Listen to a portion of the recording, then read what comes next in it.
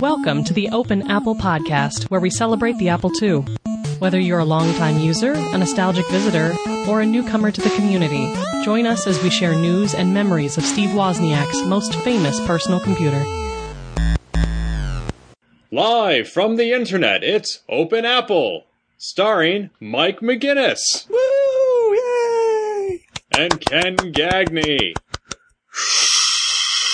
And the crowd goes wild. Yeah! Hi, Mike. Hey, Ken, how are you? Fine, how are you? I'm doing all right. Ready for another episode of the Open Apple Podcast where you and I celebrate the Apple II, Steve Wozniak's and Steve Jobs' most famous personal computer?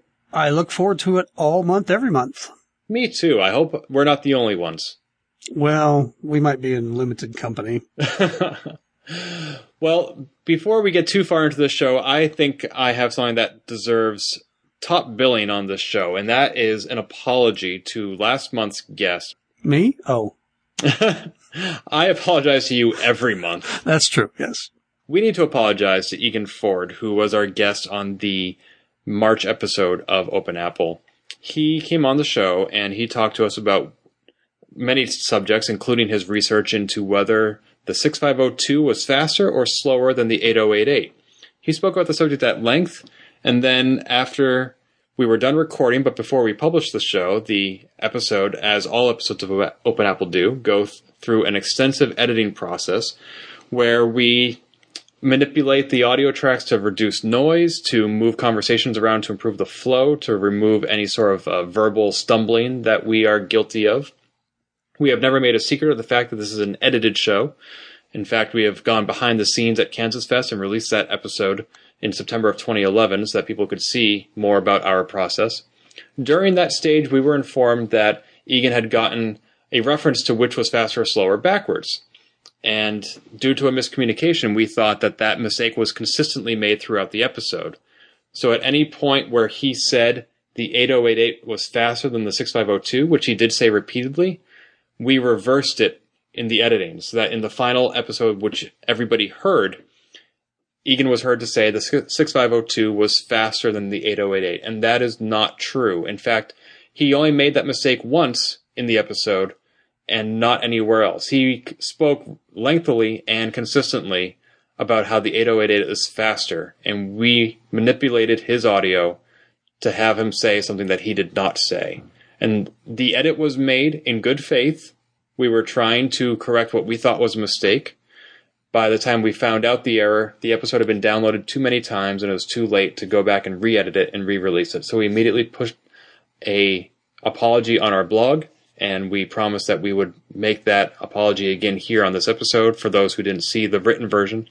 And so there you have it. I apologize to our guest, and I apologize to anybody who listens to the show and felt deceived. It was not our intent. I feel like we need the Price is Right loser music to play right about now.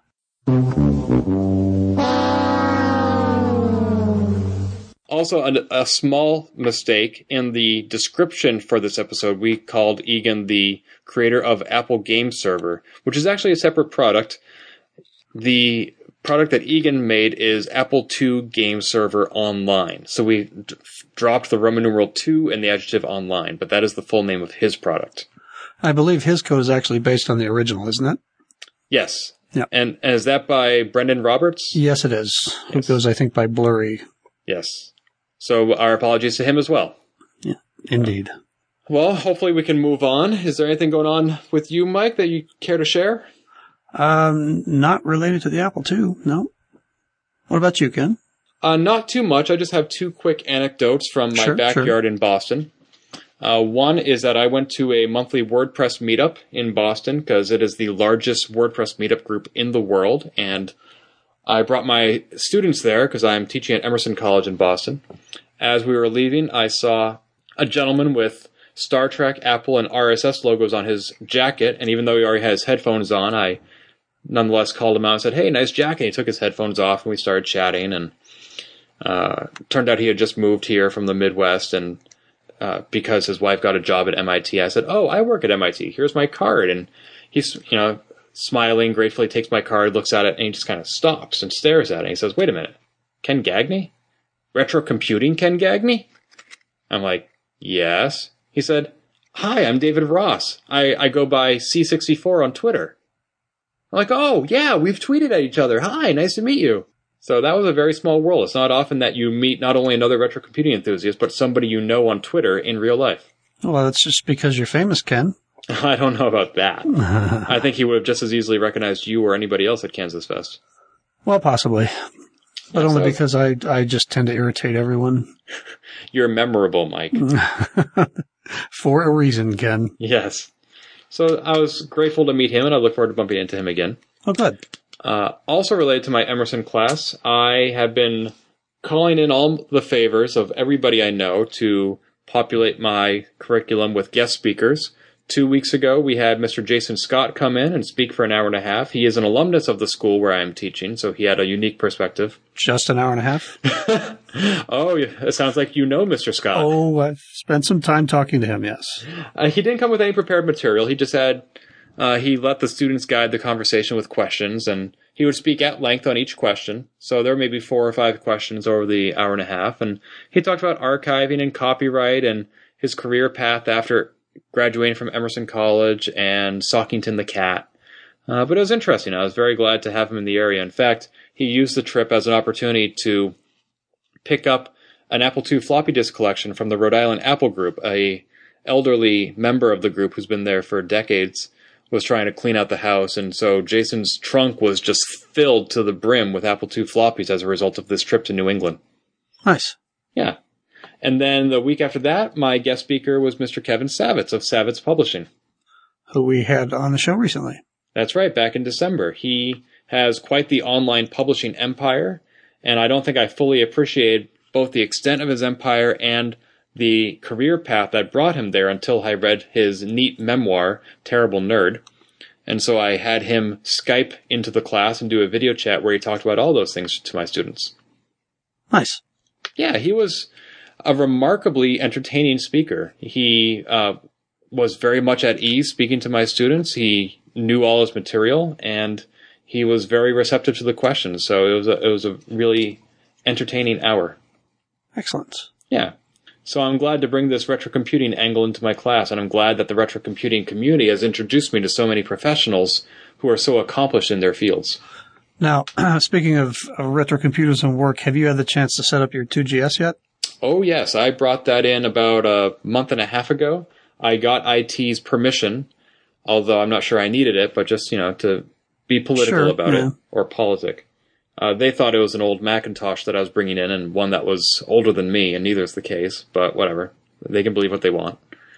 And it's not on... No, wait, it is on the network. That's right. I did plug in my Ethernet card, and it is up and running. So, yeah, it's working great. Does it generate any conversation? Some people come in and comment on it. In fact, they hired a grad student to profile me for the new employee newsletter or whatever, and she said, "What do you like to do in your spare time?" And we talked about this a little bit on the last episode, but I pointed at the Apple II, and she said, "Oh, what do you play on that, Zork?" And I thought, I'm like, well, that's a throwaway comment for somebody like you or me, but coming from someone you've never met before, I had to ask her, how do you even know what Zork is? And she said, "Oh, I did my graduate thesis on interactive fiction." Oh, cool. She apparently wrote a game engine like Inform, but for the one laptop per child, if I recall her thesis correctly. And so she interviewed Nick Montfort, who works at MIT, and Jason Scott. So she knew all the same names I did. So it wasn't just because she saw it on The Big Bang Theory? No, actually it's not. But that would be cool, too. Yep.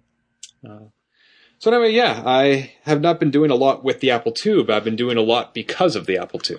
Great. Yes. And now we are ready to move on and introduce one of my favorite people in the world. And I sort of like him, too. Hi, this is Sean Fahey, and you're listening to the Open Apple Podcast. We are so pleased to have on the podcast this month one of my personal heroes, Mr. Brent Spiner. Hi, Brent. What? Hi. My work has been a little light since the whole TNG movie series stopped, so I thought I'd go ahead and jump in on this podcast because, any publicity is good publicity, right? Yeah, ever since the incident, you're just unhireable. Pretty much. So. No, we do, in fact, not have Brent Spiner on the show, although you'd never know it from meeting him at Kansas Fest. We have Mr. Duke of Earl Evans himself. Hi, Earl. Hello there, Ken. Hello, Earl. How you doing, Mike? I'm fine. It's great to be on the podcast with you guys. I really enjoy Open Apple, and it's a treat to get to be on the show. Well, we've had all the other members of RCR on the show, so it was about time we got around to you. Awesome. Now, you are a recent convert to the Apple II, is that correct? Well, the story is that the Apple II is actually my first microcomputer ever. When I was in middle school, our teacher brought in his own personal Apple II so that us students would have a chance to bang around on it and learn some computing. And it was love at first sight for me, having just worked on systems that you had a large turnaround and punch cards and that kind of stuff. I thought, wow, a computer that fits on a desk. Did a lot of programming on the Apple II in the late 70s and early 80s, but then kind of moved away from it to other platforms and have recently rediscovered it here, having an Apple IIe Platinum and learning what's going on these days in the Apple II world. So what were you using all those years, if not for the Apple II? A variety of microcomputers. As I said, I'm kind of a computer multiple personality disorder. The Tandy systems, Commodore systems, Atari systems that I used in my retail days and jumped all over the place, but only once had the opportunity to work for an Apple II official retailer. So during all of those years, the Apple II was kind of off my radar. So you were in microcomputer sales? That's true. I was for a few years. Sold Ataris and Commodores, and for a little while there, like I say, Apple IIs. Have any good tales from the store? Oh, goodness. I think some of the funniest tales wouldn't be from the customers, but from the interaction between the retail salespeople ourselves. Those were the microcomputer wars days. So we had our favorites. Mine was Commodore, and some of my friends liked Atari, and so we would like to take little jabs at each other. You know the drill from back in the day when sure. your microcomputer of choice tended to define you. Now, at the risk of inciting a flame war, why did you prefer the Commodore 64 when the Apple II was your first? I mean, usually you never forget your first, but you seem to have just thrown it into the trash and moved on. Well, dragged it into the trash would probably be more apropos.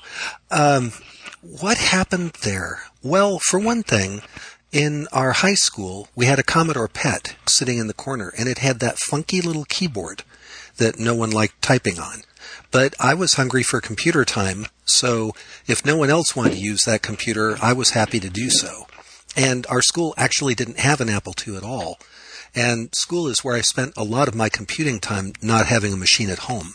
So getting acclimated to the Commodore and its peculiarities led me to eventually getting a VIC-20 and then moving up to a Commodore 64 for the machines that I owned at home. So I think it turned out to be just a matter of availability.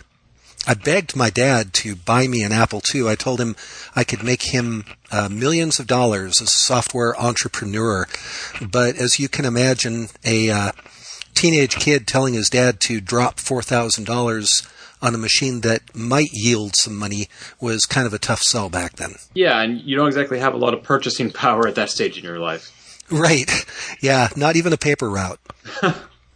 So what are you doing with your old computers nowadays? Well, I love to program them. That's one of the things that I have the most fun with. And in fact, maybe a little later I'll share a new podcasting exploit that I'm launching here regarding programming the old computers. But in fact, on the Apple II, I was thinking recently I wanted to take a crack at 2 or 3 of the Beagle Brothers tools that were out there that had to do with programming the Apple II. And also, ever since last Kansas Fest, I've been itching to spend some hours working with the tools that Martin Hay came out with, Supermon and his language Short. And I just haven't found the time to get around to that yet, but that's one of the things that's on my to-do list here ASAP. Mike, have you used either Martin's tools or any of the Beagle Brothers tools? No. Okay.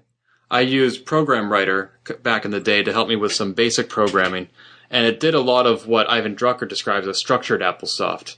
It's basically just a full-fledged text editor that you can write basic code in. What languages are you using, Neural? Well, they tend to jump all over the place. More, I'm like a language sampler than a language expert. I like to jump around and learn about some different languages, and then I get bored and moved on. So, one of the ones that I've looked at recently was Oxford Pascal for the C64, and also Turbo Pascal for CP/M.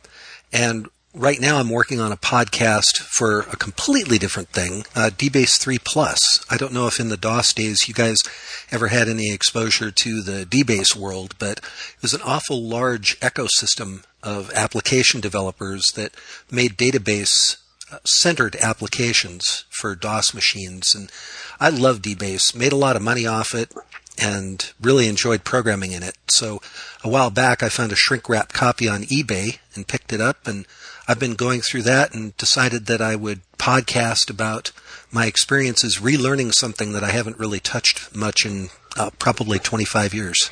When I was in the military, I wrote many applications in DBase 3 Plus, so I'm actually looking forward to hearing your podcast, Earl. Cool. Yeah, there were a lot of folks. It was quite an approachable programming environment. Yeah, it was very nice. Was it particularly suited to any particular kind of application? Well, the language and the database engine that it had integrated with it were nearly indistinguishable from each other, so it tended to be good for things that revolved around databases. One of the applications that I wrote at my workplace was a work order tracking system for our PC support department.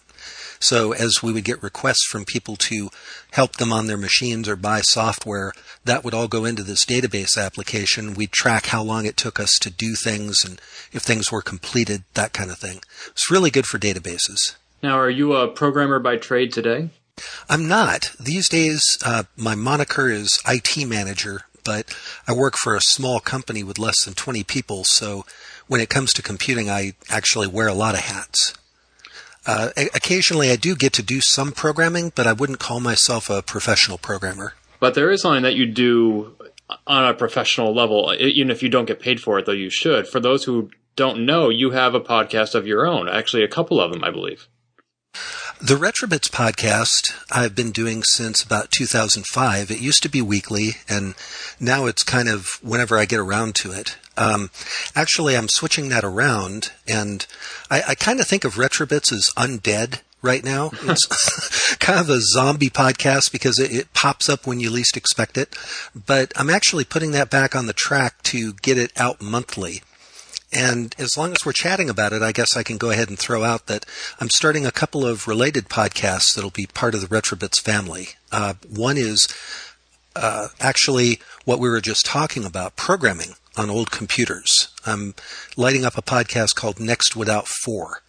And that will be about programming computers, whether it was using languages that were around back in the day or using some of the language environments like Martin's Monitor and his short language, or CC65 for C programming, or any of the scores actually of languages and programming environments that are coming out these days, but targeted toward the retro computers. The other podcast probably won't be of much interest to Open Apple listeners.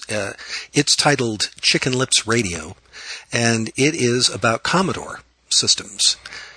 There actually isn't a podcast regarding Commodore computers at the moment. There are some podcasts that are in the Commodore sphere, like the C64 Takeaway for the chiptunes music, but none that's, what would I say, analog to Open Apple in the Commodore world.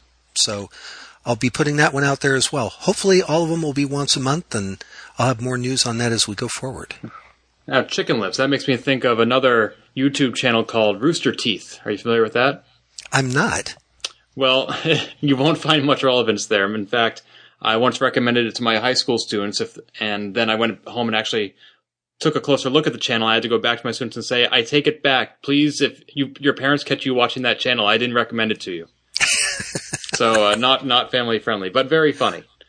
Well, Chicken Lips Radio will actually be, it's part of Retrobits. It'll be another one of the applicable for all ages podcasts, or I should at least say suitable, maybe not applicable. But the Chicken Lips moniker comes from what the Commodore engineers and people who worked at Commodore would refer to the Commodore logo as.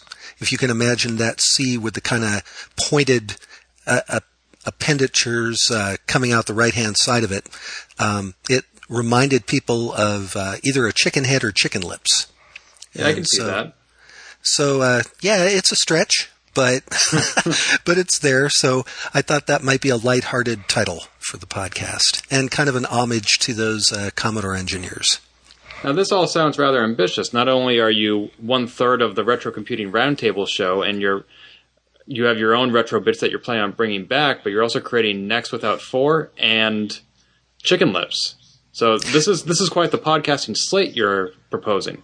It is. It actually, when I look at it from one perspective, it looks like a mountain of work. On the other hand, life circumstances have accommodated before doing Retrobits once a week. And so I'm actually kind of used to that routine. I think somewhere I just kind of slipped off the tracks. And you guys know how that goes with the retro computing hobbies. And Ken in particular, I recall at one point you making some priority decisions and even getting some public feedback on what sort of things you should dial in your time on. And I'm kind of doing the same sort of thing here. I'm thinking that I'll be narrowing down some of my hobby activities, but turning up the volume on the podcasting and getting back into that in a more industrious fashion, because I actually do really enjoy it. So what are you dropping to make room for these new podcasts? Perhaps some of my own programming hobbies, or in some cases, just whatever the muse is calling me to do that particular week. For instance, recently, because the Python language is so popular, and especially for the Raspberry Pi, which I picked up one of those not too long ago, I started learning Python and watching some webcasts that were on YouTube about how to program Python. And I'd spent a couple hours, 3 hours on that, when all of a sudden I realized, hey, I'm just going down one of those rat holes again of technology. It's not that this isn't valuable stuff to learn, but it's not really fitting with my core priorities. What am I doing? I need to be a little bit more intentional about the way that I spend my technology hobby time. And I think that's going to free up some time to be able to get some of these other things out. It's very challenging, though, to start doing something that you enjoy and realize that it's not a priority. Yes, absolutely. You have to be somewhat disciplined. And if we were disciplined, we probably wouldn't be spending all our money on 30-year-old computers in the first place. Maybe true. Valid point. Get what's new and exciting in retro computing with 2 News. So our first news item this month is, of course, the annual opening of the Kansas Fest registration period. Woohoo! Yay! Of course, this year's keynote speaker is Apple employee number 6, Randy Wigginton. If you register before June 1st, you guarantee the early bird price of $375 for a double room, or $445 for a single, which includes admission to all sessions as well as most meals. You can also order Kansas Fest t-shirts. These are extra and optional and must be ordered by May 31st. Registration for staying on site closes on July 8th. I've sent in my check, so I'll definitely be there. They actually have a really nice online form this year where you fill out the first page with all your personal metadata, and then the second page asks check or PayPal. And that page says, if you send a check, then we'll get more of your money because PayPal won't take a cut. So they're encouraging you to pay offline, but they'll accept it either way. And the price is the same regardless of how you pay. Well, that's nice. Yeah. Will either of you be attending again this year?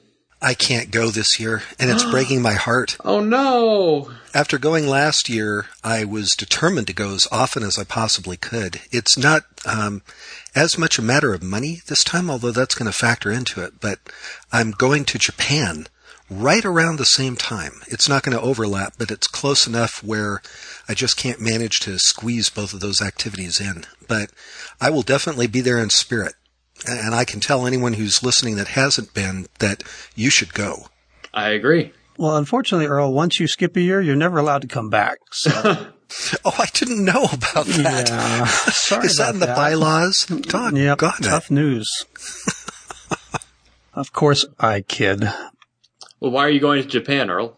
Oh, this is a lifelong dream, actually. I've been fascinated with Japan and language and culture and everything like that for many, many years. And my son and I are going to go over there and spend a week, and it's going to be great. But unfortunately, that does mean that Kansas Fest 2013 can't fit into my agenda this year.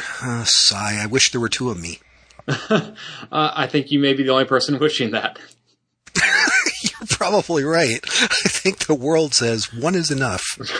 Unless you want to do all those podcasts. That's true. Then 3 or 4 of me would be handy. And do you know Japanese? I've studied it. I wouldn't say that I know it.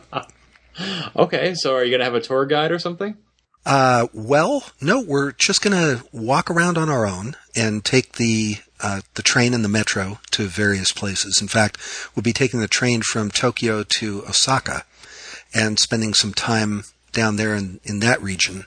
And I do have a friend from there who was my Japanese tutor when she was here in the United States, and I'm hoping maybe that we would get an opportunity to stop into the city of Nara and say hello to her while we're there. Cool. I believe Tony Diaz has been to Japan. You might want to hit him up for some tips about where to go. Oh, cool. Will do. Do we have any Apple II users from Japan? I don't remember seeing any on the Apple II enthusiast group on Facebook. I know I have a couple of JuiceGS subscribers out there, though. We do have, what is that website? There's actually somebody in Japan is producing Apple II hardware, things like USB interfaces. All right. Yeah, and Sean posted that recently in CSA2, and for the life of me, I can't remember the name of the... Of course, I don't know why I didn't think of this immediately. We have Mr. Bill Martins in Japan.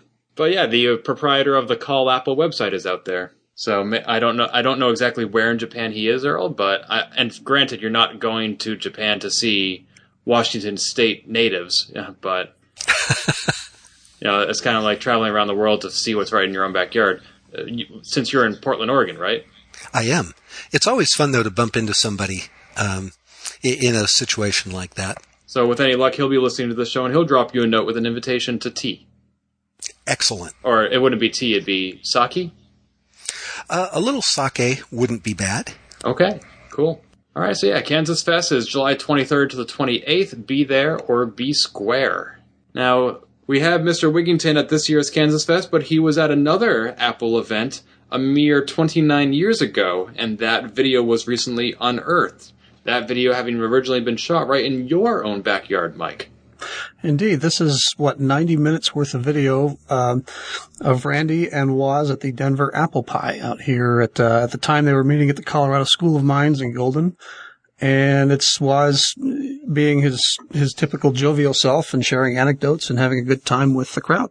There is a YouTube playlist that you can pull up, and that will play the videos were, I guess, separated into 4 and 5 minute chunks because there was a problem with the sound sync on the original, but it looks like the guy that posted these also included 4 longer videos that you can watch if you don't want to do it that way. What was the source of those videos? Who dug them up? Because that's pretty amazing. You're going through a stack maybe of VHS tapes and, whoa, look what I found. They were uploaded by Vince Patton. I don't know if he's the original producer of these videos, if he shot them way back in the day, but he's the guy who converted them and uploaded them. Woz talks about various topics, such as being put on probation for computer abuse at the University of Colorado in Boulder, quitting his job at Apple, pranks, his dial-a-joke phone line, and, of course, his relationship with Steve Jobs. Sounds like quite the tour de force of old-time tech stories and gossip. Yeah, if you've got a few hours to kill, or I guess about 90 minutes, it's definitely worth a watch. Cool. Have you watched it? I have, yes. And it was worth your time? Well, no, it wasn't worth my time, but it would be worth your time. Oh, hey, what does that mean? I think he's insinuating he gets more per hour than you, perhaps. Oh, I get it. Well, there's an Apple schematic that's been published, and we can make a poster out of it. Yay! Actually, there's an Apple I, an Apple II, as well as Atari, Commodore 64, Nintendo, and Sega Genesis. So of the ones that matter, there's Apple schematics. Exactly, yes. And maybe Nintendo. Okay. Maybe so. Yeah, but these are schematic prints posted by cityprintsmapart.com. And this is just a single color, like orange for the Apple I, green for the Apple II, piece of paper with a white diagram of the circuits inside the computers. And this is supposed to be something that you can hang on your wall and admire or baffle your visitors with. The prints themselves are $40, but if you want, they will mat and frame them for you for $180. Is that 180 total or on top of the 40? I believe that's total. If you select one of them and choose you can either order the print only option or the 15.75 inch by 19.75 inch mat and frame, and that's $180. That's $180 plus $10 shipping. Plus $10 shipping and handling. Unless you want it overnight, which is $20, because you really get your hands on these right away. Well, if I'm spending $180, another $20 probably isn't going to be that big a deal to me. That's the same $20 if you were buying a $5 paperback off Amazon. I mean, sure. $20 is $20. Exactly. So, but I don't know that I would actually put this up in my home office because I'm not a hardware guy and I can't appreciate the genius that goes into these designs. So it'll just be more of a work of modern art to me. Well, I believe that there are PDFs out there on the internet now that are high enough quality where if you wanted to, you could probably print out your own on some nice paper that you got at your local art store for less than $40. Do you think there are any copyright issues involved here with the people who designed the schematics, so like Woz or Apple Computer Incorporated? Well, I imagine that they were at one time trade secrets, but I don't know. I mean, they're as copyrighted as any other document that comes out of Apple, I would think. Didn't the schematics come with the Apple II originally, way back in 1977? Yeah, you could, pretty much every piece of hardware that Apple sold at that time had at least a block diagram, if not the entire schematic for it included. Sounds like a pretty lousy trade secret. Earl, would you get the Commodore poster for your home office? I'm not sure. Although I do think that schematics have a strange aesthetic appeal for me. I don't know what it is. Maybe it's the symmetry that you see in the schematic diagrams, or I'm not sure I can put my finger on it. But I have a strange sense of aesthetics, too. I think that a well-maintained ham radio antenna and tower is a beautiful thing, whereas my wife thinks it's a monstrosity. So no accounting for taste, but I do think these look pretty nice. I'm not sure I'd spend $40 on one, but that may just be more a reflection of my piggy bank. Yeah, I think I would top out at $25 for one of these. At that price, I would get one, but $40? That's, I don't know. It's, I guess I'm just not that much of an art lover. Too bad. It's a cool concept. We have some more internal looks at the Apple II that were recently unearthed. CNET recently popularized the publication by DigiBarn, which is a museum in the Santa Cruz Mountains of California, about the original contracts and documents and schematics for the Disk 2 floppy drive and the operating system that powered it. This article talks about how the Apple II was released with only a cassette drive, and that would never be the basis for a business machine because they were so slow and unreliable, those cassette drives. So it was eventually outsourced to Mr. Paul Lofton, and he wrote the entire operating system for the floppy drive in just 35 days, which is no small feat. I mean, can you imagine writing OS X in just a month and having it actually work? Obviously, computers are much more complex nowadays and need a more complex operating system, but nonetheless, this operating system that Paul wrote as a contract employee for Shepardson Microsystems worked. He gave it over to Apple, and Apple, of course, went on to become one of the powerhouses in the business and edutainment or educational industries in the late 70s and early 80s. So now, was this DOS 3.3 that we're talking about, or was it an earlier version, or... I think it would have been DOS 3.1, the early versions were 3.1 and 3.2, which were, I think, the 13-sector versions. DOS 3.3 was the one that they finished up on, and that lasted forever and was finally superseded by ProDOS.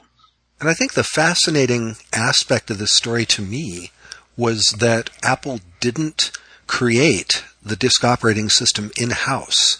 I'd never heard that before, that they actually outsourced that component.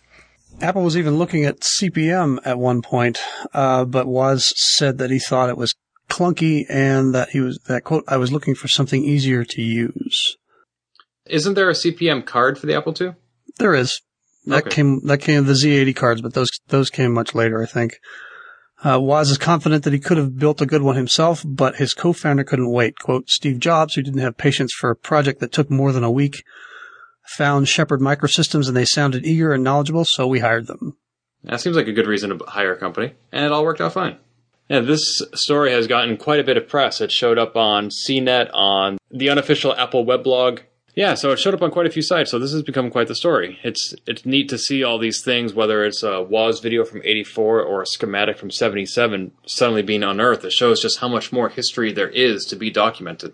Yeah, it looks like that Lofton donated these documents to DigiBarn, and that's how they made their way onto the web. DigiBarn, if you haven't been to their website, has a lot of really cool and unique information there. Definitely worth checking out. I agree. Yeah, they do have a great, lots of great resources for information. I think this was quite a score, too, for the DigiBarn. I like Lawton's quote here. Can you imagine delivering an operating system in just 35 days with no tools in particular and partially functioning hardware? That was truly the greatest generation of programmers. I think I would agree with that. It seems like when computers were new, everything people were doing with them was new, and we've just been iterating on it ever since, making things faster, smaller, fancier, or whatever. Mm-hmm. Cool. To the good old days. Well, I think you had to be a whole lot more creative back then because you were certainly more tightly constrained by the limitations of the hardware that you had to work with. And you were breaking new ground. These days, I think pretty much everything's already been done, and it's just rehashing, what's already been put out there. It's smaller, faster, but there's not a lot of true innovation anymore. What do you think about that, Earl? I think so much of what people were doing, they were doing for the fun of it. I mean, they were getting paid and in some cases making tons of cash, but I don't think that was the driving factor. I think they just lived and breathed it, and you hear the stories of them staying up 16 hours, 18-hour days, working on these things, being obsessed about it just because it was so fascinating to them. So I think some of that might have gotten lost along the way as well. It would be fun to see some of that coming back. It's interesting you mentioning how some of them were making huge wads of cash. I remember when I picked up the ByteWorks How to Program the Apple II in Pascal tutorial back in the late 80s, early 90s. He starts off by saying that he doesn't know any programmers who drive Porsches. Well, that's true. Although not everybody made wads of cash. Even this article that we're talking about, it turns out that they sold this DOS to Apple for a lump sum, no royalties, and it wound up being this extremely important key component for the Apple II because they were going nowhere fast without a disk drive. Mm-hmm. But the company that made this for them certainly didn't cash in, just kind of like the story of Microsoft buying that original IBM DOS for $50,000 from Seattle Computer Products. And then even Microsoft made BASIC for the Apple II, correct?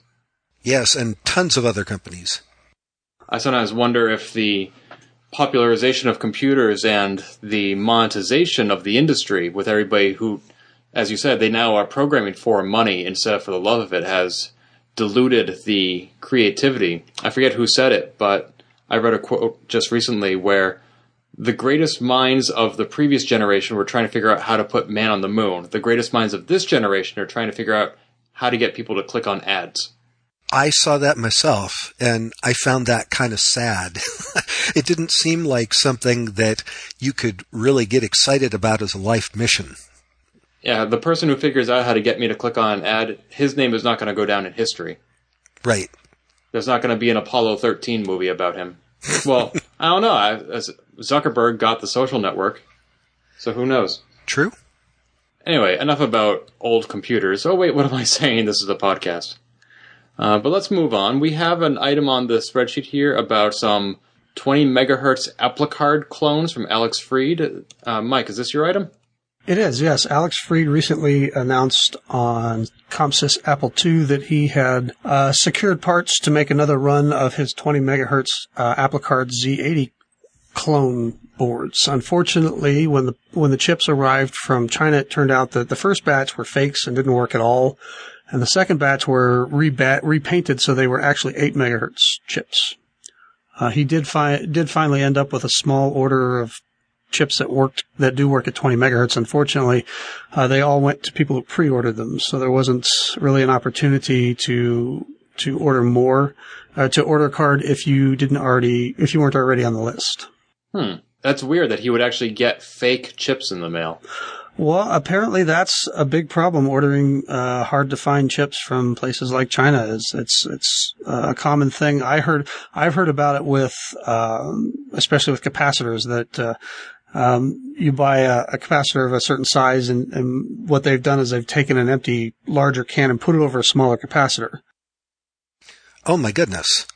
Well, and it happens in other spheres too. One of the most sought after chips in the Commodore world is, of course, the SID music chip, as people use them in external boards and that for projects and other things besides just replacing the ones that go bad. And there were problems with counterfeit chips in that world as well. So you wouldn't think there'd be enough money in it to make it worth the possible legal ramifications, but... Well, I mean, you're in China. You're not really subject to American lawmakers or enforcement, so... That's true. But you can take their money. And in fact, if you do a Google search just for fake capacitors, you get page after page of beware Chinese-made capacitors, fake primary capacitors, and on and on and on. I think the caps are one of the easier ones to fake. And of course, if you're just repainting the numbers on chips to make it look like it's 20 megahertz instead of 8, that's probably a fairly simple thing to do as well. Well, as always, I guess caveat emptor. Yep. So did he not have an established supplier? Did the old one run out? I'm not sure on the details on that. It sounds like the company that he'd used previously had run out, and so he was looking for a new supplier and thought that he'd found a good one, and obviously that didn't happen. What is this board, Mike? Is this a 20 megahertz accelerator for an Apple II? Well, it's a CPM board, so you're okay. Yeah, it's a Z80 board with a 20 megahertz chip. Unfortunately, that doesn't apply to regular Apple II software because the 6502 doesn't benefit at all from the Z80 chip, obviously. And it sounds like this card has come out before. Yeah, his initial run came out a few years ago, and it was very popular. It went pretty quickly, especially among CPM fans. It sounds like there's definitely going to be a demand for it, considering how popular the first one was. I hope he'll finally find the parts he needs and will be able to replace it, or reissue it, rather. As do I. And it certainly seemed like the price was reasonable for that card. Yeah, it wasn't very expensive. I thought it was $60-some. I don't want to misquote. I thought that's what I'd read over on A2 Central. Let's see. Well, moving on, it looks like we have some other releases coming out. Mike, this also looks like your item, Mr. Bill Buckles. Indeed. Bill Buckles is a regular on ComSys Apple II, and he released a trio of Apple II graphics-related utilities. The first up is BMP to RAG, or RAG format. And looking through the documentation that he's released for it, Bin to RAG is a high-res graphics utility. It runs on ProDOS 8 on an Apple II. Serves two main purposes. The first is round-trip conversion between binary save full-screen high-res HDR images and full-screen mixed-screen raster-oriented HDR images, BOT and TOP files, and raster-oriented HDR image fragments, RAG. Bin to RAG produces raster-oriented HDR image fragments from the formats noted above. Wow. So who is this aimed at? I think this is for people wanting to be able to take screenshots with their Applewin, or their Apple II emulators and use them on a real Apple II and vice versa. Okay. I can see that. The next utility that he released was one called BMP to RAG, which does the same thing. BMP to RAG converts a 280 by 190 Windows BMP file to an Apple II-based HGR. And finally, Bill has released HMonster, a monster of a high-res graphics converter for Windows BMP files. Especially for serious Apple II high-res graphics fans, Apple Win power users, and Apple II graphics programmers, especially Aztec C65 programmers. HMonster is a high-res graphics converter now available for free download. It's a command-line round-trip conversion utility for HDR bitmap graphics and Windows BMP files. So these are fairly specific and aimed clearly at programmers who want to easily move graphics back and forth between their modern desktop and their Apple II. But they're free, and if that's your thing, you can check them out now. Now, when you say command line utility, does this run on the Apple II? Does it run on Windows, Unix? HMonster looks like it runs on the Apple II. Or, I'm sorry, on Windows.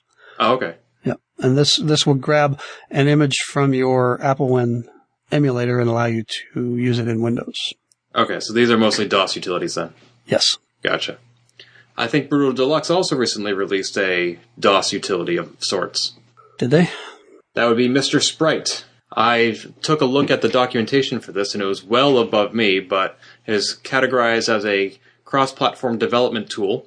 And it also runs on Windows, and is used to, according to the documentation, manage sprites and to simplify the integration of sprites into Apple II GS games. Sprites, of course, are the discrete and animated figures like Mario in the original Super Mario Brothers, a character who moves around the screen. Not used so much nowadays. A lot of 3D video game systems use polygons, but sprites are created from pixels. And this is a Windows utility to help you manage all the different animations. Because Mario, for example, he can stand, he can crouch, he can jump, he can run, he can walk. And this is a way to sort through all those different animations and also mirror them so that when he's facing left or right, the documentation shows it being used with a swordplay game like Rastan or something like that. Again, this is very much aimed at programmers, at people whose programs are using graphics, sprites especially, of course. And so I haven't really taken a close look at it myself because I am not a graphic artist, I'm not a programmer, and I don't use Windows. So they're 3 for 3 on me. Yeah, really. But nonetheless, as I've said before on this podcast, I think it's great that these programmers are developing tools that they personally find useful, and then they go the extra step to clean it up and release it out into the wild, because you never know who else might have a use for it. Well, I think this is especially kind of a big deal for Apple II users, because unlike most home computers of the day, Commodore and Atari and things, the Apple had no sprite hardware built in, so there was no easy way to do that unless you bought a rather obscure and expensive third-party hardware card to use, and then your sprites would only work in other machines that had that sprite card in it. What about the Apple II GS? Did it have any kind of hardware support for sprites, or was it again, so it's still a software scenario, like with the Apple II? Exactly. Yeah. And that's kind of why I think this is sort of a neat thing to have. Granted, it's 30 years ago, it probably would have made Brutal Deluxe a lot of money, but the fact that they put it out now is really cool. And they have they have on their webpage a subpage called Mr. Sprite Tech, where they go through in great detail and describe exactly how this program works and how sprites in general work. So even if you're not going to program it, it's program with it or use this tool for your own project. It's still a neat thing to read if you're interested in that sort of technology. Well, kudos to the folks at Brutal Deluxe over in France who we had on our show this time a year ago for their 30th anniversary? I think so, yeah. Yeah. They have been around for a while, and they show no signs of stopping. So thank you, sir. Brutal Deluxe, were they a software house back in the day and now more a hobby coalition, or is that what they always were? Or what was the story with them? I think Brutal Deluxe was mostly 2 or 3 French programmers who released, I know they're back in the 90s, their big hits were a 2GS version of the game Lemmings and some graphics utilities. And those were commercial products, or were they giveaways? They were shareware, but if you talk nicely to them, you could get yourself a free copy. And now they've pretty much released everything as freeware. Nice. Yeah. And not to minimize their importance in the history of the Apple II, but I misspoke when I said that they were a staggering 30 years old. They were not founded in 1983. They turned 20 last year, so they were founded in 1992. Okay. Oh, so only 2 decades. I know, honestly. They're not even old enough to drink, or they are this year now. But. Why are we even talking about these guys? Come on. They're just kids, honestly. Yeah, 92, that would make sense because that's the year that the 2GS was discontinued, and I know that a big part of their programming efforts were to try and keep the software community alive as people began to migrate to other platforms. Well, I would say that they've succeeded. And they continue to do so with the latest release not only of the Mr. Sprite utility, but also of Zephyr, a new Apple II game previously written decades ago by Froggy Software and unreleased when the company went out of business. Brutal Deluxe has been collaborating with the original programmers and copyright holders of Zephyr, and they have now released an Apple II version. In fact, they are going all out and are selling it just like it was sold back in the day, in a Ziploc bag with an actual printed manual. They want to bring us back to the glory days of retail software and gaming. And they put the very first couple of units on eBay for people to buy. I bid 75 euros on it and was outbid. I believe the final sale was 81 euros, which is about 105 United States dollars. There is a YouTube video that Antoine uploaded back in January of this year where you can watch the game being played.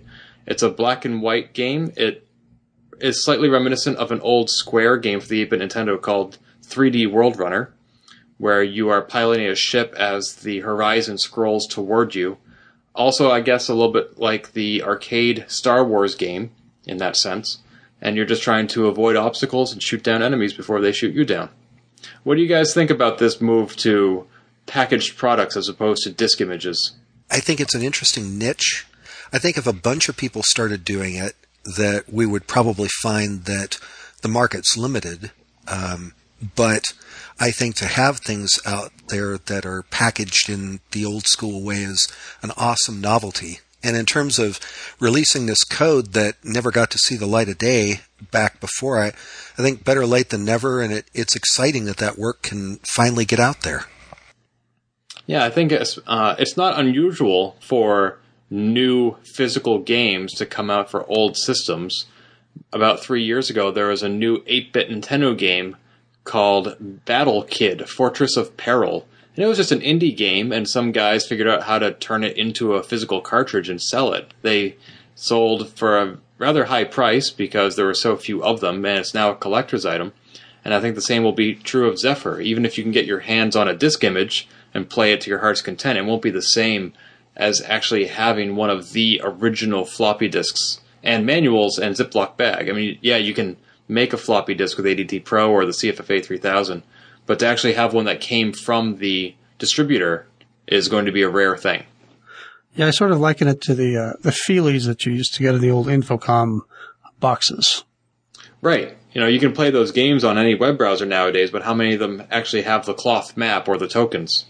Sure. Well, you can even play it on your iPad with Activision's official Lost Treasures of Infocom release, and it's got photocopies, or it's got PDFs of the manuals and photos of the original Feelies, but for me, that's just a different experience. It's not the same. That's right. And it's fun to see the baggy release too. I think that's really cool. I have a few pieces of software that came in baggies rather than boxes, and every time I see them, I just think, wow, that's kind of cool. The release of Zephyr was preceded by Antoine posting mysterious photos to the Facebook group Apple II Enthusiasts in the days leading up to the game's release. Small little snippets of screenshots and box art hinting at what it might be. And that came on the heels of another big event on the Facebook group when David Schmenk posted a video of something that he had done. You want to tell us more about that, Mike? Sure. Well, David Schmenk has figured out how to use an old parallel Connectix QuickCam to feed video directly to his Apple IIe through an Apple Parallel card, which I'm sure to maybe some of our younger listeners, if there are any, doesn't sound like that big a deal, but it's quite a technical feat. The initial release, I guess, if you want to call it that, was in low-res mode on the Apple II and was pretty much real-time as far as the video transfer. He put up several YouTube videos that you can watch of this thing in action. And then about a week later, he released a high-res version. Now, the high-res version definitely suffers at the hands of the 1 megahertz 6502. You get about 1 frame per second. But and then several weeks after that, David put up the documentation on exactly how he did it. So if you want to build your own, you can. Yeah, it was very impressive to see real-time black and white blocky video being streamed onto an Apple II. I mean, I don't care about the quality, just the fact that it was happening at all was impressive. I also think it's interesting that he chose Facebook to make his debut. Usually, social media is where stories get retold as opposed to debuting. It's certainly a legitimate outlet. I just am surprised that it hasn't happened before. Well, as far as I know, the Apple II enthusiasts Facebook group is up over 600 members now, and it's very active. And it's easy to post a video there, whereas if you're doing it through something like CompSys Apple II, you would need to put the video somewhere else and then provide a link. Where with Facebook, you can, I mean, as much as I hate to say it, it's pretty convenient. You can just click on the video right there and watch it without having to go to another web page or resource. Oh, I didn't know about that group. I need to go out there and join that.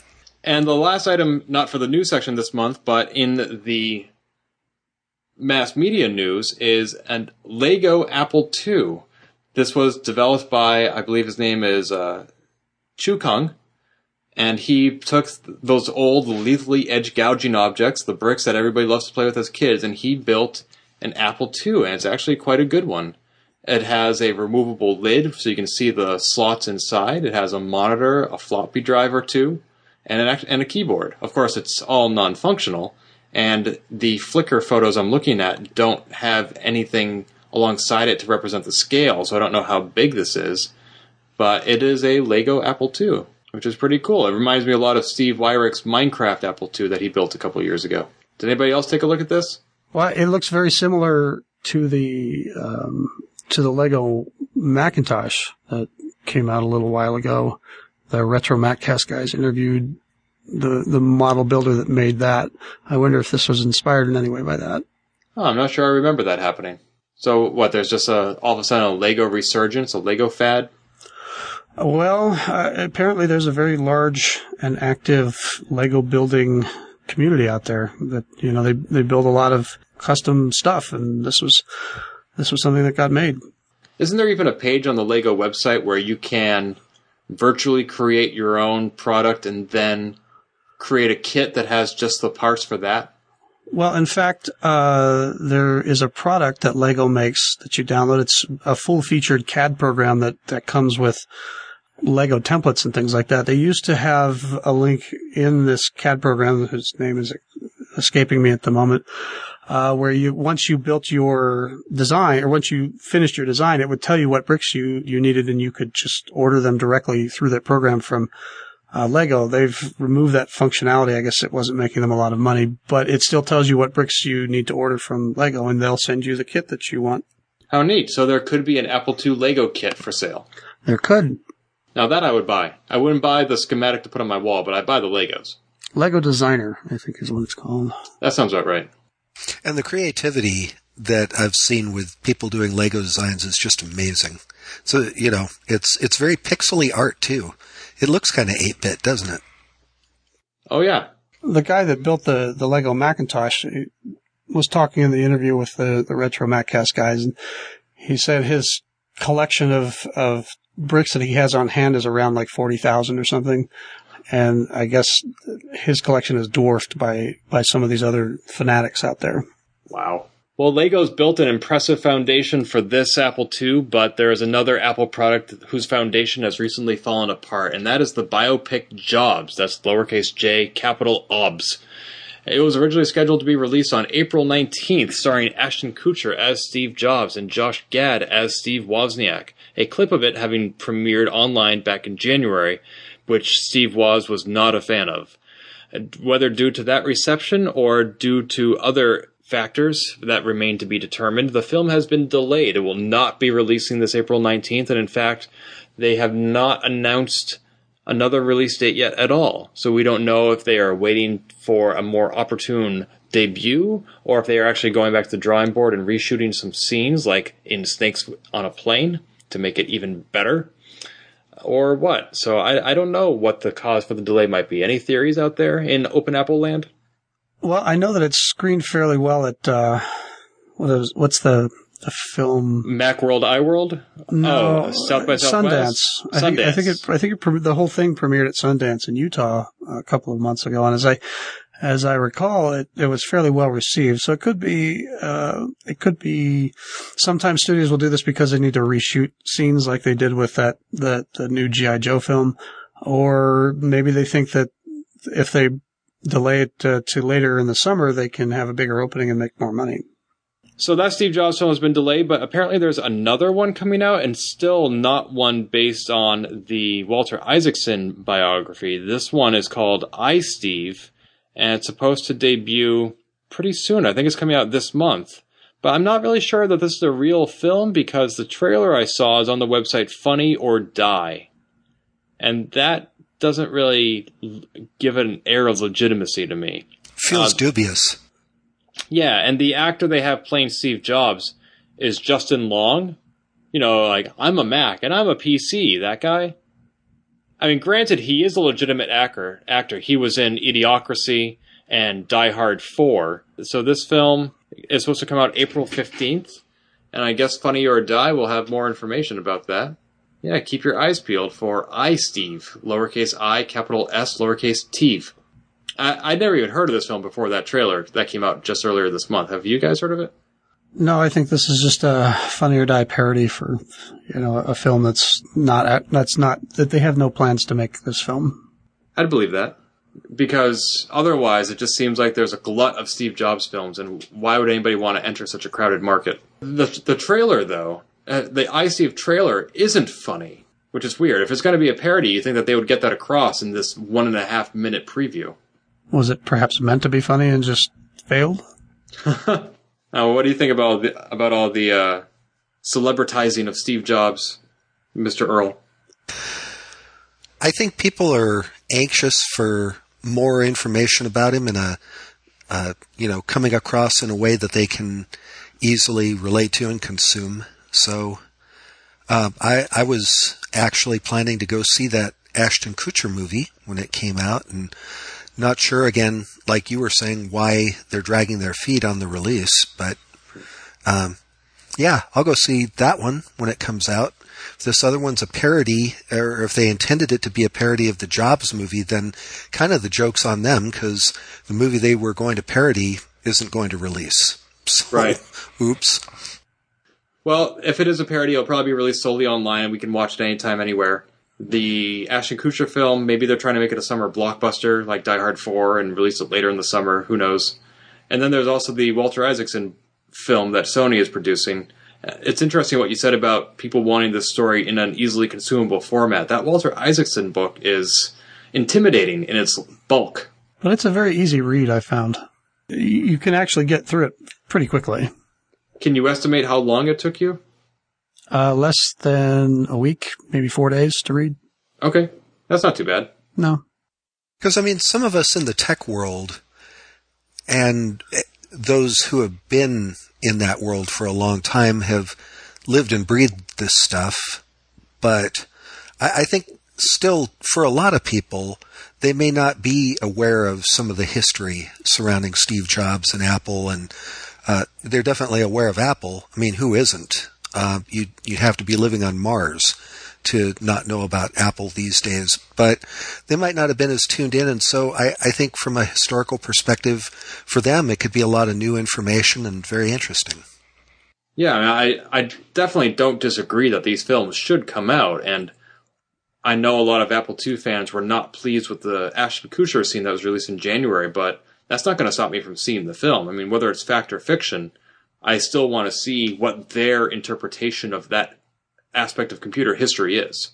Sure, just like Pirates of Silicon Valley, how that particular film didn't get everything right, sequence of events or some of the, things were obviously dramatized, and the characters more like caricatures in a sense because they had to try to amplify these aspects of their personality to get them across in an hour and a half or whatever it was. But it was still very enjoyable. I've watched it several times.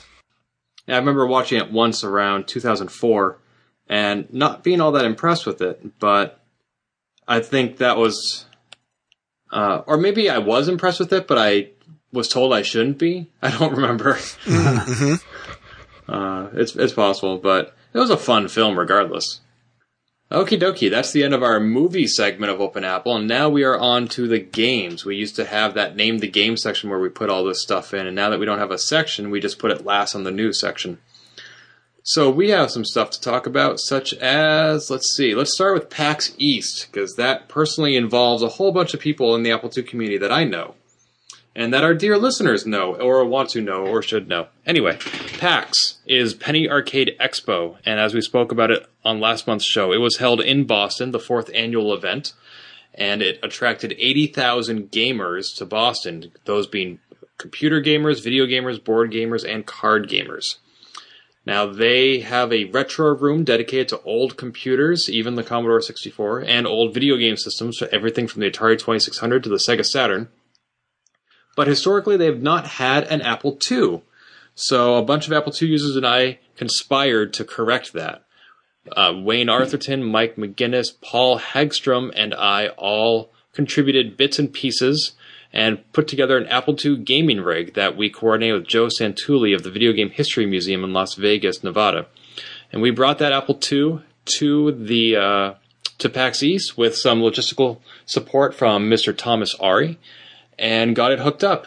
I stopped into that room throughout the course of the 3-day event, and every single time this machine was in use. Sometimes by just one person, usually a pair of people, one time as many as 6 people, all chiming in and contributing to what they think the next move in Oregon Trail should be. That was one of the most popular games. Castle Wolfenstein was up there, and a little bit of Lode Runner, I think, and Karateka.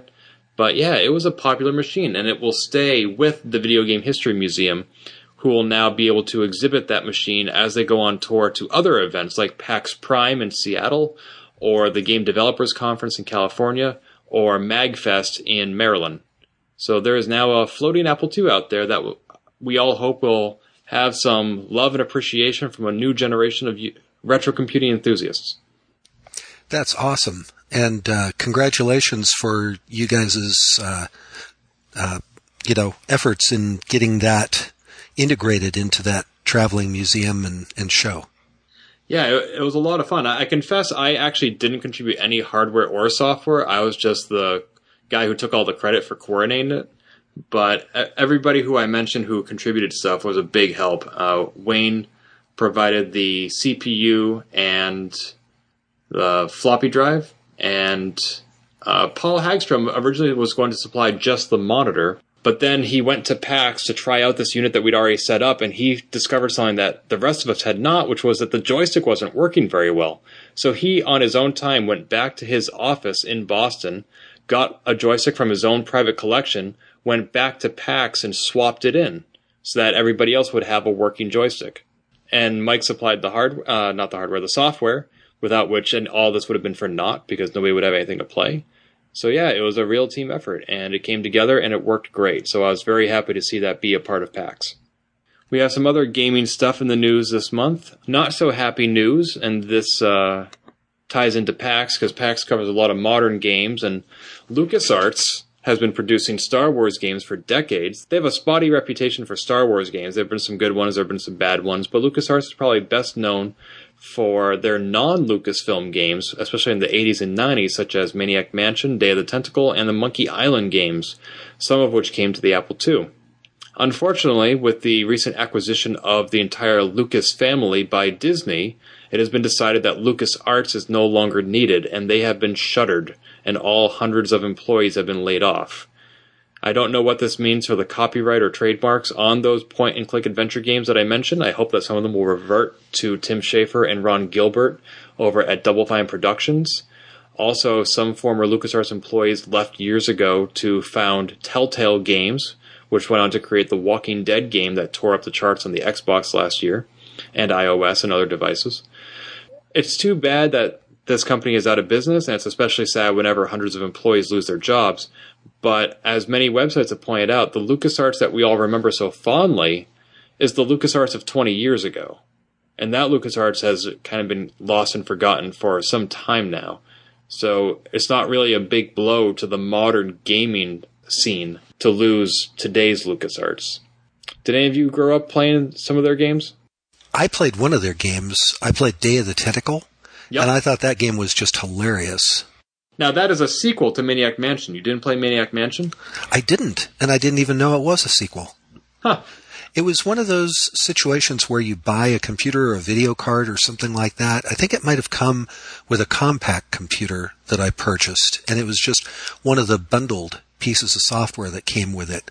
And so I hadn't installed it for a while after I got the computer, but then I did, and I started playing it, and actually my wife and I played through that game, and that was just really enjoyable and, offbeat.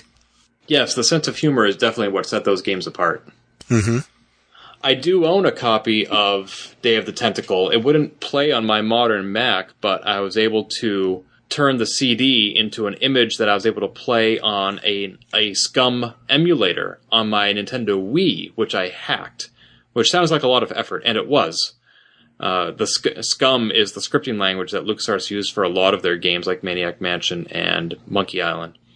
Unfortunately, the Wii emulator stuttered a lot, and I just got tired of waiting for the game to keep loading between the lines of dialogue. But if you think about it, the Wii, with its pointer-based Wii remote controller, is the perfect system for a point-and-click adventure. So the interface worked great. It was just the lag time that I couldn't get past. The only LucasArts title I ever played with any regularity was actually a weird futuristic soccer-type game called Ball Blazer. Ball Blazer? I've never even heard of it. Was that for the Apple II? It was, and several other of the home computers of the day. Our friend who does the intro and outro for this show was a big fan of The Dig, which I was able to buy on Steam for the Mac. I never got around to playing it, but it's there for me anytime I want to get around to it. Moving on, speaking of old games ported to modern systems, Another World. We have spoken about this game before under the name of Out of This World. I played it on the Super Nintendo, but it even got ported to the Apple II GS, and last year there was an iOS version released. Well, I somehow missed this when it happened on February 20th of this year, but Another World has now been ported to the Mac, which is a far friendlier interface in my opinion. I haven't actually tried it, but I did play the iOS version, and I was awful at it just because I don't really think it's a good interface for that kind of game. But you can now play Out of This World on the Mac. It's available in the Mac App Store. Let me pull it up in there to get the price for you. And it looks like the 20th anniversary edition of Another World for the Mac is $9.99, which is a pretty good deal. Not bad at all. I wish this game had been available when I was a high school teacher, because I was teaching my students how to write technical documents, and I thought it would be fun to give them this game, which is absolutely bizarre, and not give them the manual, and have them just try to figure out what the buttons do, what you're supposed to do, how you interact with the environment, and then have them write a manual for the game as they deciphered it. But back in 2004, there was just no way to get 16 students playing this game. Oh well. Another life, another world. Mike, you want to talk to us about Eamon Deluxe? Sure. Frank Black over at the Eamon Adventurers Guild Online has released the latest Eamon Deluxe newsletter. It's a free PDF that you can download. It's a few pages, and this month they talk about the Eamon Micro Adventure contest that you can join, and they review a few Eamon titles, including the recent introduced Stronghold of Cardur. So this is a new Eamon adventure that just came out? I think Stronghold actually came out, I want to say last summer, but the newsletter isn't released with any kind of regularity, so they're just now getting to the reviews. Is the newsletter exclusively for Eamon Deluxe, which is for the PC? It looks like it is. It's called the official Eamon Deluxe newsletter. Yeah, I'm looking at this. It's Volume 3, Issue 1, and it measures 9 pages in length, which you'd never see in print. And it looks like a pretty easy read. I'll put this on my iPad to read on the train to work tomorrow morning. Yeah, definitely worth a look if you're into text adventures in general, or if you're an Eamon fan. I see that in Volume 3, Issue 2, which he's now working on, there will be a history of Apple IIgs attempts at porting Eamon, which I believe you wrote a blog post about, Mike, on A2 Central a while back. Yeah, there were a couple of, as you said, attempts to port Eamon to the Apple IIgs, which for whatever reason never got off the ground. And I know that Frank had posted the actual article that Frank posted. My blog entries just pointed over to that, was fairly extensive, and he was planning to expand it for the newsletter. So I'm interested to see what more he has to add to those stories. Cool. Yeah, I always like to hear kind of behind the scenes tales and anecdotes about development of Apple II hardware and software. Earl, are you a text adventure guy? Not really. I like them, but I'm not good at them. I don't think anybody's good at them. We, a while back, my son and daughter and I had taken a crack at Zork, the original. Yep. And, we got out the graph paper and we're drawing the maps and, doing the whole 9 yards, but couldn't get very far. So it might not be accurate to say that I don't like them, because I really do like them, but I can never solve them. I don't think I've ever played one all the way through. Yeah, I'm pretty much in the same boat. Did you like Jason Scott's documentary on the subject, Get Lamp? I loved that documentary. Yeah, there's a lot to like in there. He tells good stories.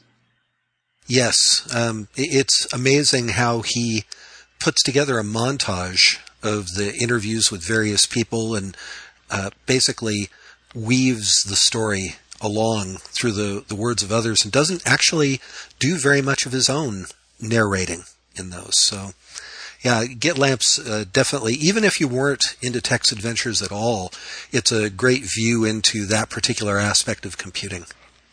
And one last news item, again going back to the heyday of Apple II gaming and the days of Maniac Mansion and Eamon, we have Ultima. How many of you grew up with Ultima? I did. And you, Earl? Again, not me. I guess what? I is was wrong out with of you? it. Why did we have this guy on the show, man? Honestly, I told you to get Brent Spiner. I tried. He told me to get Earl. His stunt double. That's all right. we can afford. Now, that was supposed to be confidential. We need to launch a Kickstarter to get good guests on the show. Well, anyway, since all we have is Earl, let's continue. Richard Garriott, a.k.a. Lord British, the creator of the Ultima series and the World of Britannia, he has launched a Kickstarter to do a new Ultima. It's not the Ultima by name, because that name is now owned by Origin, which is part of Electronic Arts. But he still owns the name Lord British, and he also owns the genius that made the Ultima world in the first place. And he is bringing that to bear on a new game called Lord British's Shroud of the Avatar, Forsaken Virtues. Avatar, of course, was the protagonist in many of the Ultima games, such as Ultima 4. Quest of the Avatar, I think Ultima 4 was called. Ultima 4 was Quest of the Avatar, yes. Yeah. And he asked for $1 million on Kickstarter, and he raised $2 million. He launched the Kickstarter with a live stream interview with our friends at Rooster Teeth. There's that name again, since both Richard Garriott and Rooster Teeth are in Austin, Texas. And he raised his first $1 million in about a week, and in the remaining 3 weeks raised another $1 million. He had stretch goals all the way up to 2.5, so he didn't get all the way up there. But I think that's fine. The $2.5 million stretch goals was virtual reality support. And who wants to, put a helmet on and play Ultima? But this game is hoping to be released in October of 2014. I think it is a massively multiplayer online game, but the focus will be on the single-player experience. And here is the Apple II tie-in to the rewards. If you pledged $10, that is what Richard Garriott called the guilt pledge. If you ever pirated an Ultima game or griefed somebody in Ultima Online, here's your chance to repent. For a $10 donation, you will receive a clean conscience and Lord British's undying gratitude. At the other end of the reward spectrum is the $10,000 reward. There were, 11 of these. No, 22 of these? Anyway, for $10,000, you could get a copy of Akalabeth, which was also known as Ultima Zero. That is his first RPG that laid the groundwork for Ultima. One of the rarest games ever made, and he says that he will give you one from his own collection. This rare game is in the original packaging that Richard made himself and sold only a dozen copies of before it was picked up by a publisher. So it looks like these are not ones that went on retail and then got picked up by a collector. These are ones that he kept for himself, and he is parting with them for $10,000 each, and it looks like 9 people picked it up at that price. Did either of you back this Kickstarter like I did? I owed him $10, so yeah. What about you, Earl? I didn't do it. Now I'm almost wishing I had. But that's amazing. There must be, I should put it in the present tense, a gigantic fan base for this, for them to hit $2 million just on the possibility of this sequel coming out. It must be an amazing amount of enthusiasm out there.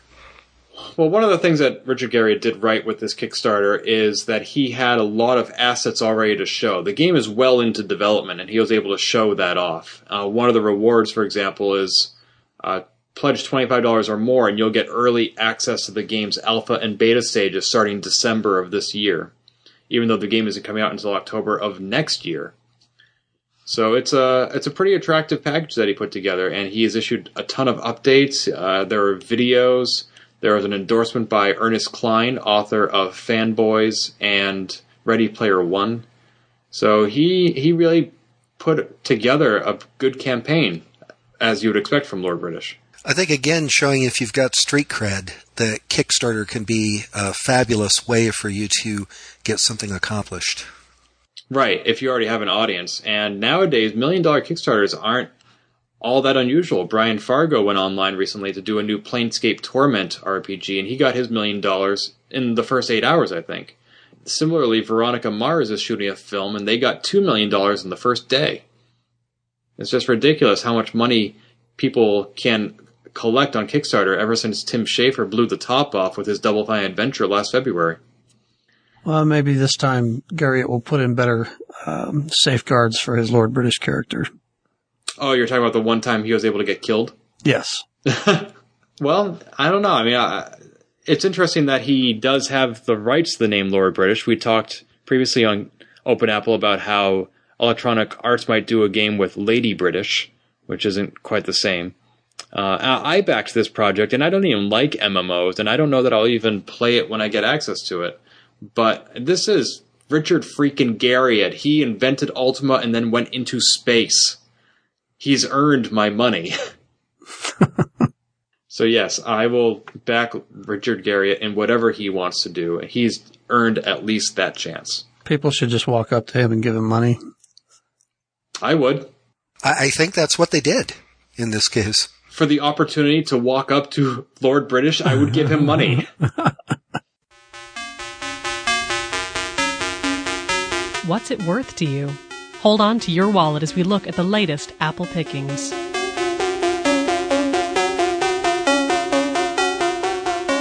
Our first eBay item this month is one that I found. It's Stephen Budgie.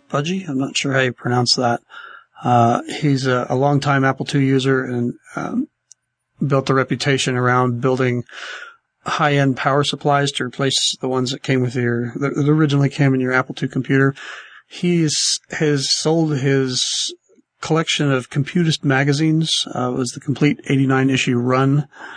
And I just thought that was very interesting because of my history with Computist. And as I'm reading through the item description is it takes a little bit of effort to get through because it uses a lot of different fonts and text size and font sizes.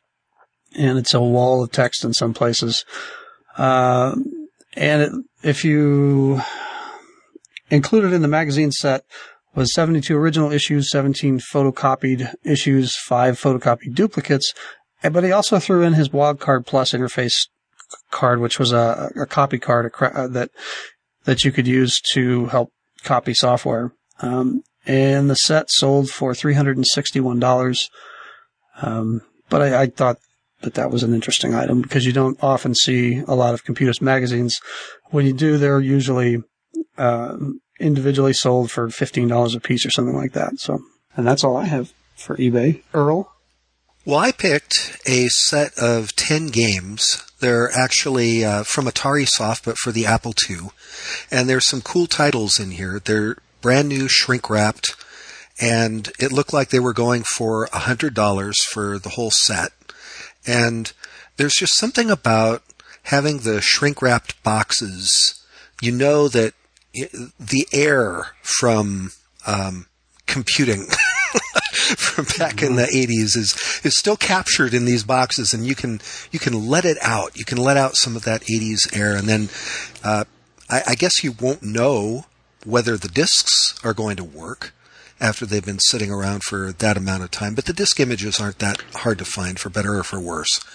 I just think it's cool to have the original shrink wrap, and I actually do like a lot of these arcade titles that are in here. So that was my pick, and I guess we'll see whether or not it's worth $99. The other thing is, I think you have more luck finding some of the arcade games, which, to be honest, are more the ones that I played, than certain shrink-wrap Infocom titles or other things like that seem to go for astronomical prices, if you can even find them. I think probably one rare title in that genre would go for as much as this entire pile of Atari Soft games is going for. So these are more affordable too.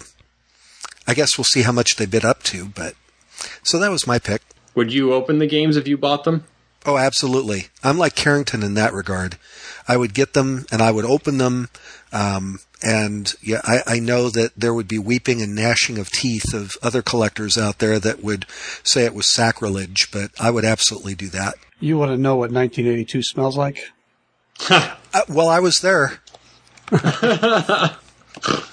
So yeah, I remember it. It smells like Duran Duran, doesn't it? Oh boy. Well, you should pair that with the arcade ambience that Mike and Carrington use on their other podcast, and you'll have all the senses full on. Wasn't there a new search engine from Google that would let me Google what 1982 smelled like? Didn't they call it Google Knows? That's correct. That came out just this past Monday, April 1st. Yes. So if you don't know what 1982 smelled like, for instance, my kids have no idea, then that search engine could be very instrumental for you. Yeah. I don't know. I'm a little suspicious. Something doesn't smell right, Mike? Exactly. Yeah. Something smells fishy. There's something rotten in the state of Google. Ouch. And it looks like there's one more eBay item. Are you interested in talking about that one too? Sure. Only if you guys know what the heck it is and what it does. I think either of you are going to know more than I do. It looks like it's Vintage Computer Museum. This is a clone of a Z80 card. But it doesn't look like it comes with any software. So you'd have to have what's that? Most of them didn't because they were compatible with Applied Engineering made a series of Z80 cards, and I think Microsoft did as well that could all use the same or slightly modified CP/M. Now I don't know if this is. I know that back in the 80s, or when Apple II hardware was selling like hotcakes, it was common for companies in Taiwan and places like that to produce these knockoff cards. I don't know if this is one of these from way back when, or if it's a more modern clone. I don't know, but I do know that I'm a CP/M enthusiast, and that having some new old stock Z80 hardware to pop in that Apple IIe would be kind of exciting for me. So that's what interested me about this particular auction. I didn't know before I picked that, though, about the 20 megahertz Z80 card that you were talking about earlier, Mike. So, in retrospect, that might actually pique my interest more. Well, yeah, if you're willing to wait, like we had talked about, the run that Alex that Alex got the parts for was pre-sold out, so he wasn't making cards for any new customers, and it may be a while before he produces any more, probably mostly on the basis of, chip availability and that sort of thing. So if you don't want to wait, this might be a way to go. Although it's not 20 megahertz and it is more expensive, I think, than Alex's cards. Right. And as it turns out, I've never had one of these, so in essence, I've waited 30 years. I think, a little while longer isn't going to be a problem. Sure. This has been a lovely podcast, even though, as, we couldn't get our good friend and pal, Mr. Brent. But, Earl, you didn't do too bad. Hey, I'm a proud Spiner femme. It could be that I am Brent Spiner and just masquerading as Earl. He does a really good Earl Evans impression from what I've heard. No, you're far too robotic to be Brent Spiner. Sorry. Yeah, and, my skin is way too yellow. Well, in that case, every retro computing enthusiast is Brent Spiner. Yes, we all have the hacker tan, don't we? Hacker tan, I like it. Alrighty, well, Earl, I'm sorry to see another episode of Open Apple end because it means that I'll never talk to you again. Well, parting is such sweet sorrow. I do hope you have a wonderful time in Japan, and I do hope that before then we get to hear your voice not only on RCR, but on Retro Bits, Chicken Lips, and Next Without 4. Definitely cross your fingers, and I will do my best to make that happen. If each of those shows is monthly, then I'll still be able to hear you every week because you'll have 4 shows. Yeah, which is, in many circles considered a brand of torture. Having to listen to you every week? Yes. Well, I look forward to being tortured. Ooh, no, let's cut that out. Oh boy, maybe there's an editing opportunity. There's our blooper. Especially after last month's blooper. Well, I look forward to hearing your voice, Earl, however frequent or infrequent it may be, whether you're airing it from Japan or Oregon or Kansas City. I'm glad to have you as a member of the retro computing community, even if your favorite computer isn't an Apple II, although we all know it should be. We do. I sort of like you too, Earl. Yeah. Awesome. Well, the feeling's mutual there, Mike. Yeah. I'm glad for the opportunity to tolerate you. Well, it's been a pleasure being on the podcast. At least, that's what I'll say here. And thanks. No, thanks you guys for having me on. Well, thanks, you, Earl. I'll see you around. Alrighty. Bye. This has been the Open Apple Podcast. Find more episodes, read our blog, or send feedback by visiting us on the web at www.open-apple.net.